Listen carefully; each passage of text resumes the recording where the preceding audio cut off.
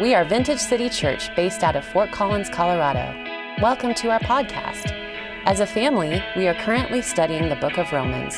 If you'd like to watch the live video of this teaching, head over to vintagecitychurch.com. We are so glad you are here. Let's get started with today's teaching.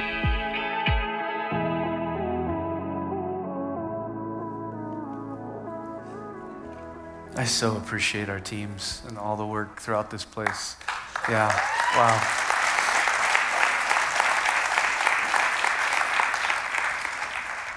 I don't know about you, but I felt like I just got invited into a journey today in worship, just to chase with the Lord. It's so sweet. I want to take us into Romans 12. I want to take a look at verse 9, 10, and 11. Lord willing, we can get through it. Last gathering, we didn't even get there, so they'll have to listen to the podcast and what they listen to.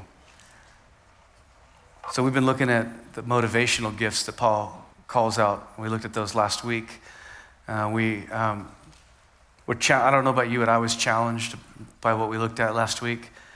In verse 9, Paul will make a statement that I think is so difficult. He says, don't just pretend that you love others. Really love them. Don't just pretend that you love others, really love them. Hate what is wrong, stand on the side of the good, love each other with genuine affection, and take delight in honoring each other.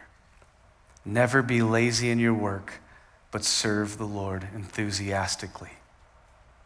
Let's read that again. It's good. Don't just pretend that you love others, really love them. Hate what is wrong, stand on the side of the good, love each other with genuine affection, and take delight in honoring each other. Never be lazy in your work, but serve the Lord enthusiastically. An incredibly appropriate passage to be in for the time of year, because the holidays generally mean that we get to hang around with family, which generally means that our ability to love is deeply challenged.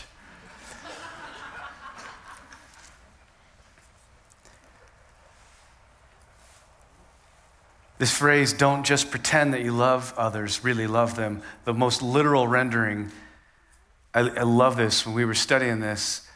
Love undisguised, being repulsed by evil, and being glued to good. Love undisguised, being repulsed by evil, and being glued to good. This word pretend that Paul will use here, in the original language, the word means hypocrisy or pretense or pretend. The root idea of the word is to play the part of an actor in a theatrical play. So what is it to act or pretend? If we want to really dig into it, it means to feign a condition that's not really there. We understand that if we watch a movie, Matt Damon's really not Jason Bourne. He really doesn't possess those abilities. He's just playing a part. He's acting. And we embrace it because we enjoy being invited into that moment. No matter how hard we try, none of us has figured out how to use the Force. It's probably for everybody else's benefit. Because I would use invisible missiles and force people off the road.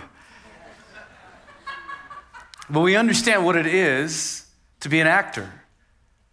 So what if we consider this word phrase as a mandate to the one that is loving to be fully committed to love and fully committed to honesty? Because Paul is dealing with how we interact. He's speaking very specifically to the family of God, and he's addressing this thing called love. And his statement is, don't just pretend that you love others. Have you ever been around somebody that you know was pretending that they love you? Hey, brother.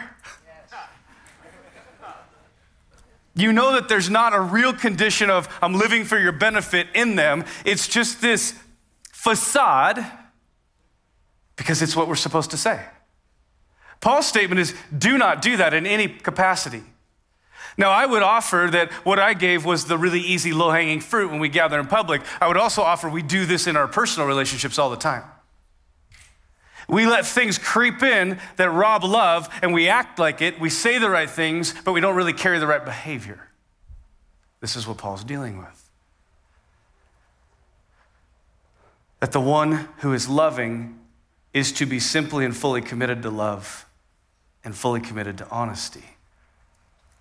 i.e., don't fake it, and when you don't want to do it, choose it. Let me repeat that. According to Paul, we're never allowed to fake our love, and when we don't want to love, we're never allowed to not choose love. We're invited instead to choose love. I worked for Kent Hummel at Good Shepherd Church for a long time. It was a fantastic, my dad was a heister. He worked on forklifts, like heisters. He was a mechanic.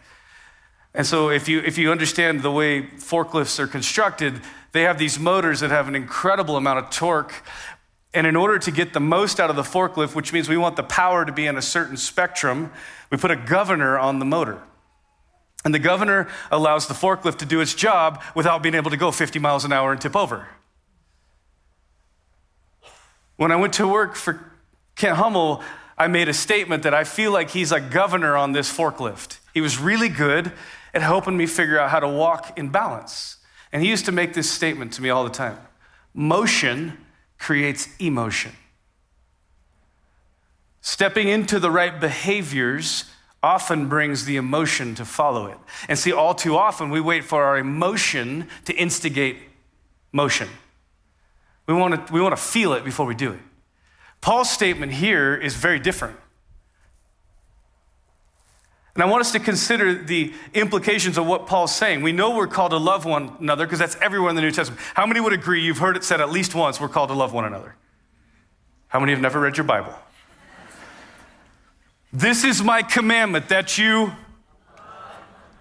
Wait, you're going to have to say it because at least I want to know you memorize one thing in Scripture. This is my commandment that you...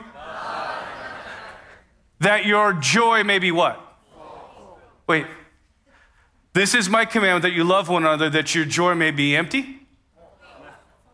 Pacified? No, the word is filled. So there's all of this matrix hidden in the Scripture that the secret to fulfillment in life is actually stepping outside of the emotional love, stepping into what I would call intentional choice love. See, Paul seems to understand that in our sin nature, we all have this dangerous potential to go through the motions. How many have been married long enough to know when you go into roommate stages? Where you've ceased to be passionately in love, you've ceased to be working towards the betterment of each other, and you've now just decided to cohabitate and put up with each other. Anybody else ever been there? How many have been there with your coworkers? You wake up and you go to work, you're like, I don't want to see these people today. Oh, it doesn't happen here at the church. Don't be worried about it. We have a great team, love them. But we know what it's like to have moments in life when we go through the motions. How many parents do that with your kids? But I want us to consider the implication of this calling that Paul is setting before the church. I am never allowed to fake my love, and I am never allowed not to love. Everybody take a big deep breath.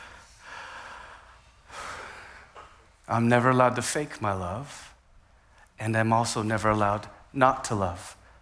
Why is that important? Because a lot of us would love to say, well, I'm not going to fake it if I don't feel it, I'm not doing it. And Paul's statement is that's just as wrong.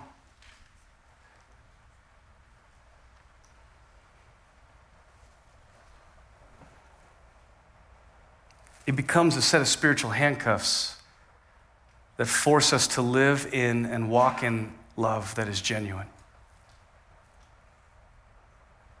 So, let's have a fresh conversation about love. What is love for a believer? How many have ever been to a wedding? How many have ever heard 1 Corinthians 13? How many can recite it? How many recite it and don't really pay attention to what it means? Love is patient and kind. The word patient here, this definition I both love and hate. To exhibit internal and external control in difficult situations. That's the word patient. Macrothumai is the word in the Greek. Easier way to understand it is a long holding of the mind.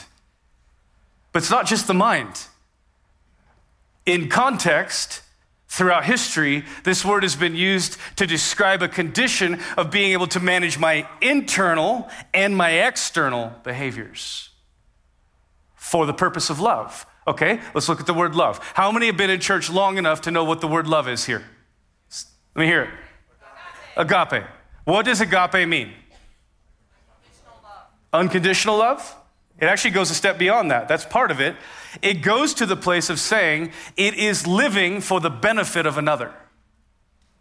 It is love without any possible need of repayment. From Paul's point of view, love is to be delivered from us outward, not in reaction to a transaction.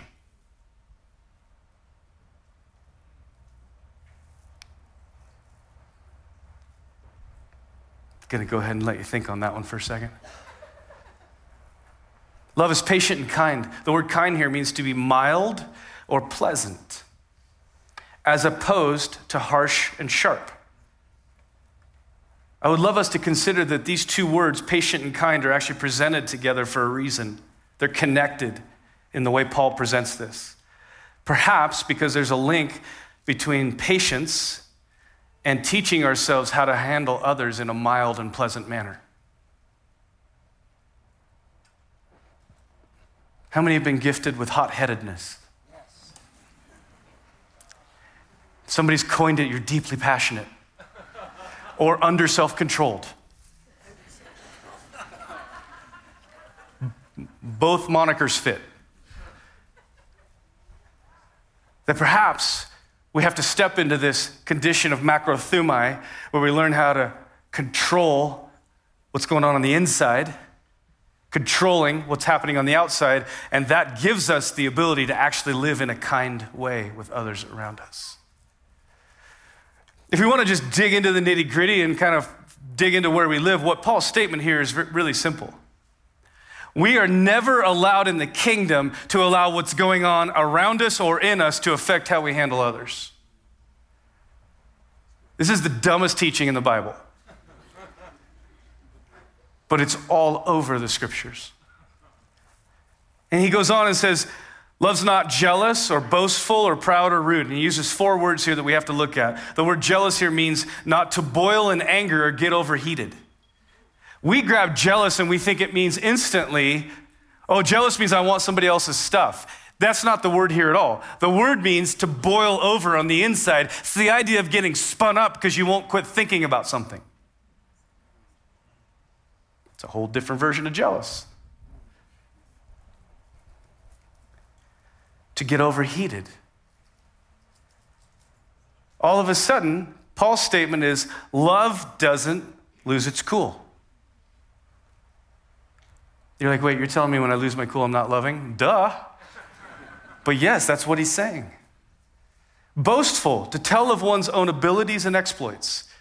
It's not just to brag on yourself, it's to use your perspective as the proof text for why somebody else should live different.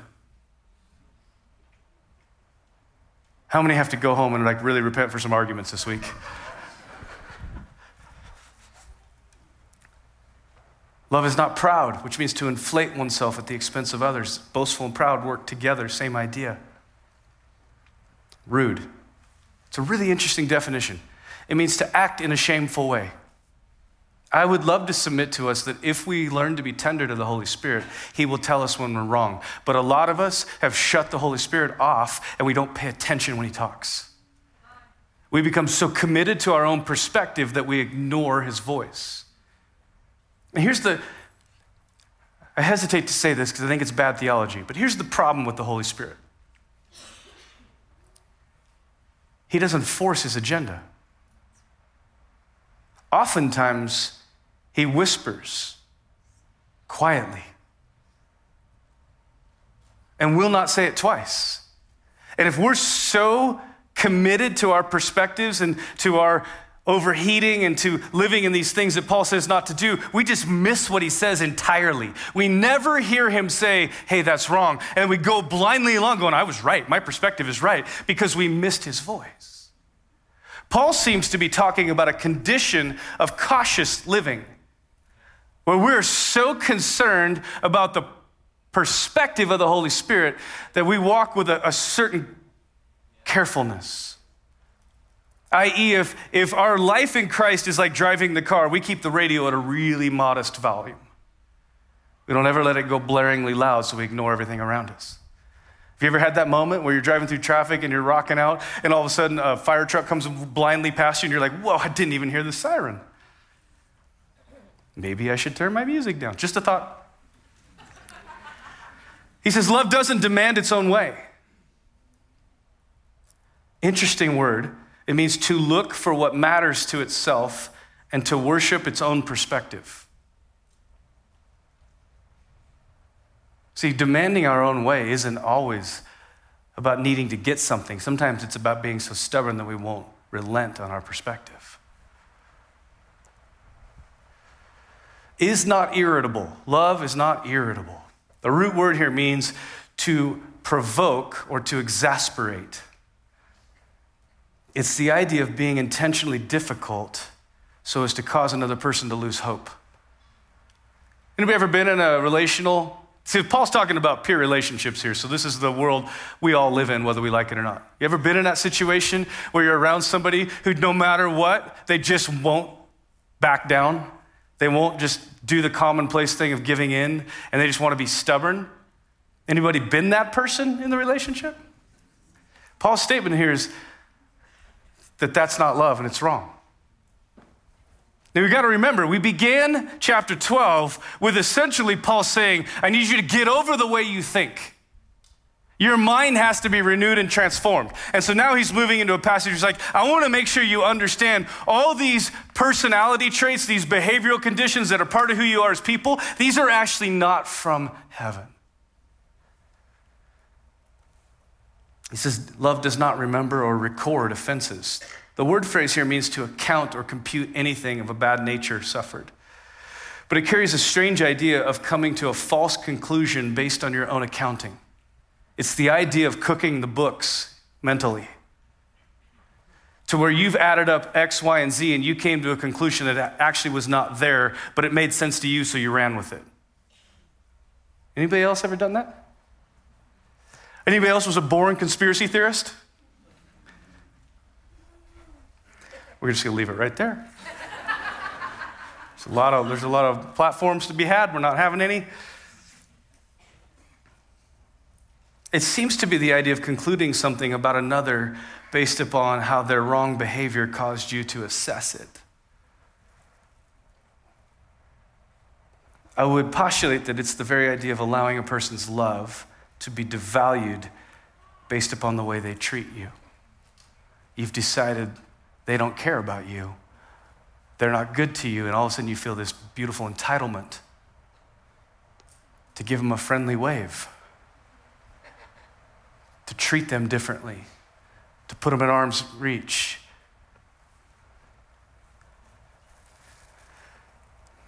He said, love never sides with injustice, but always chooses truth. The word phrase here means to cheer for and celebrate what is wrong or unjust, and instead, this invites us to only celebrate what is true. It's kind of the idea of stubbornness, i.e., where we, out of the delusion of pride, refuse to step out of our stubbornness so love can win. How many have ever considered that sometimes love winning is about stubbornness losing? And until we're willing to let go of stubbornness and set it aside, we've sentenced love to die.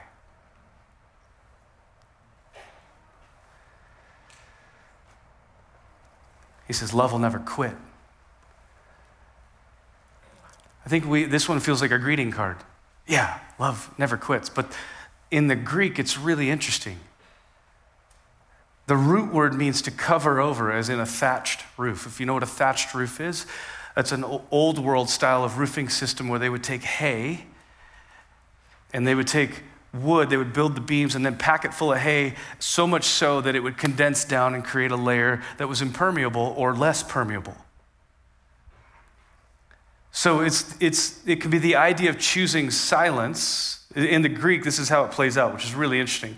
When one has the right to express something, it's the idea of choosing silence when you're justified in what you want to say, and you choose that silence because you want to preserve love. Now, we live in this beautiful world right now that says if you feel it, you have the right to say it. Paul's statement here is it's actually not the case. Because love is your highest calling, and if you choose anything that undermines your love, it's actually wrong. It can also be the idea of choosing to cover wrong done by love. What do I mean? It means there's an extinguishing idea where we're extinguishing the impact of something by superseding it with love. In other words, we're covering an offense because of love. Doesn't that sound like Ephesians 4? Live in a manner worthy of your calling, be humble, be gentle, be patient, forgiving one another's faults because of your love. Forbearance is the word. It means to look at something and say, yes, I've been wrong. Pastor Gary says this all the time. Sometimes you just got to ask the question, what's wrong with being wronged? My answer is a lot. But forbearance teaches us that we can cover wrong done to us. Isn't it interesting that the enemy would seem to work the very opposite towards us, challenging us at all times to expose and go after those wounds? Paul will go on and shift and says, love is always hopeful. This word is great. To hold a belief-filled stance towards others in every situation. To hold a belief-filled stance towards others in every situation. I.e., no matter where you're at, you never lose your belief in people, in who they are. You instead decide to believe the best instead of the worst. How many are born pessimists? How many have just been taught that? How many look at everybody you see and everywhere you go, all you see is the best? It's okay. Some people have that gift. We want to know who you are so we can hang out with you. It's the idea of having a belief-filled or a trust-filled stance towards others. It says love endures through every circumstance. It's an interesting phrase. It means to remain no matter what. The root word meaning to tarry and not flee. It's the condition of refusing to withdraw in any way, whether that's emotional or physical, and to bear things bravely. It's the art of refusing to leave or separate from a situation because of difficulty. How many of you are reading this with me and you're like, this is dumb? This is so contrary to the way we're wired naturally.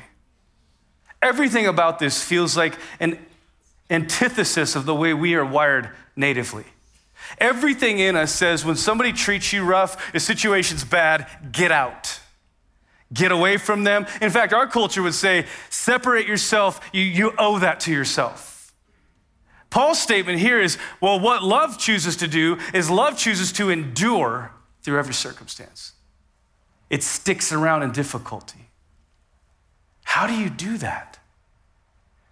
The only way that is possible is if you trust the one who you love to watch over your life and make it work. Pastor Gary used an analogy about being at it wasn't an analogy, it was a story, about being at a conference when he was 18. In our first gathering, he was sharing it, and he listened to Corrie ten Boom speak. Some of you don't know who Corrie ten Boom is. Go ahead and Google it and figure it out later. Big in the kingdom. She did a lot.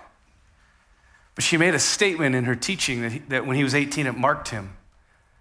She said, sometimes you have to allow God to put you in situations you don't understand without needing an explanation. He has the right to put us in difficulty, and the art of discipline in the kingdom is to stay there. Paul's statement here is this is what love does. It endures through every circumstance. This is what Paul says. It's what he means when he says, don't just pretend you love others. Really love them.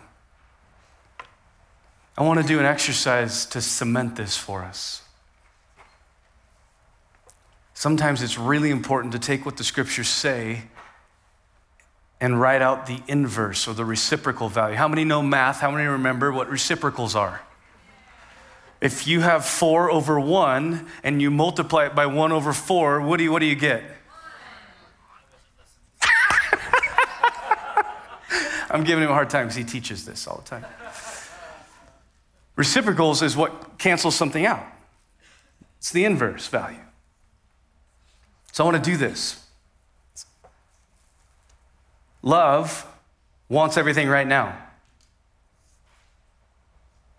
Doesn't care about what other people's feelings are. We're looking at love from the world's perspective instead of the kingdom, because that's the inverse. It wants what others have. Love is in air quotes in all of these. It's always bragging about how exceptional it is. It's content with making others look bad. It always wants what's best for itself. It's quick-tempered, always reacting with anger. Keeps track of all the ways others mess up. Enjoys things that are evil and harmful. Always lies to make itself look good.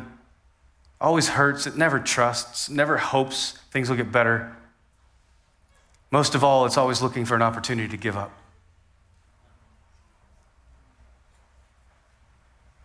Now we read this and we're like, well, there's no way. Church, can I invite us back to Romans 12, 1 through 3, where Paul says, your mind has to be renewed, because without the renewing of your mind, that's how you love. This is how we actually live. And so there's going to be moments and times where we come across some of those aforementioned things that are on the negative side of the scale. And what should it be an indicator to us of? Oh, I'm a horrible person? No, it should be an indicator, I need more of him. I need to go sit with the King and just honestly say, hey, can you renew my mind, please? Can you renew my heart, please? Because I see things coming out of me that aren't you. I see myself stuck in stubbornness and resentment and whatever it is. You have an enemy that is constantly at work to lean you into the negative side of the love index. And you have a King who very gently is always inviting you to choose love, to never pretend you love others, but to actually love them. Would you stand with me, please? Merry Christmas.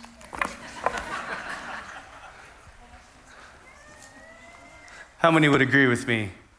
Ouch. Gonna have to think about this one a bit. I want to challenge you this week to go to 1 Corinthians 13. To go sit and look at this chapter and just invite the Holy Spirit to assess. Just have the courage to go, hey, how am I doing on this one, Lord? And if the answer at the end of it is you're awesome, I'm going to go ahead and venture you didn't listen. David makes a prayer that I love. He says, search me and know me, see if there's any wicked way in me. That is the heart cry we are to have as a people of God. Search me and know me, Lord. Lord, I don't assume I got this all figured out. I also am going to be humble enough to not ever keep going that way without asking you to fix it, without asking you to lead me and guide me. We're heading into a season where we're around a lot of people.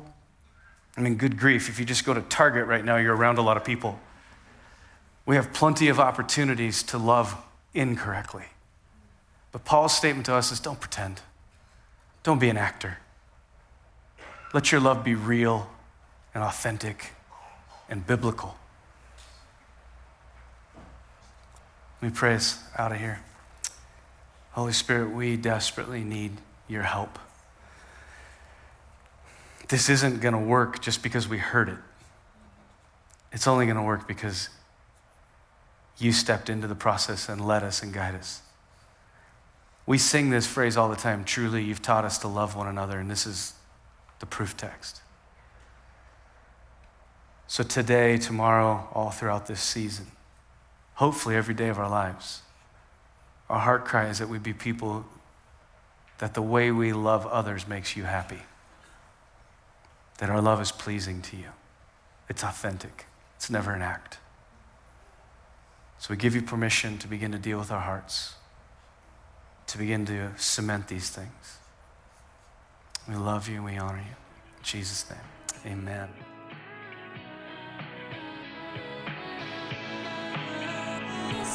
Thank you for your time with us. If you enjoyed this teaching, we would love to invite you to join us at a live gathering. We are located at 1501 Academy Court in Fort Collins, Colorado.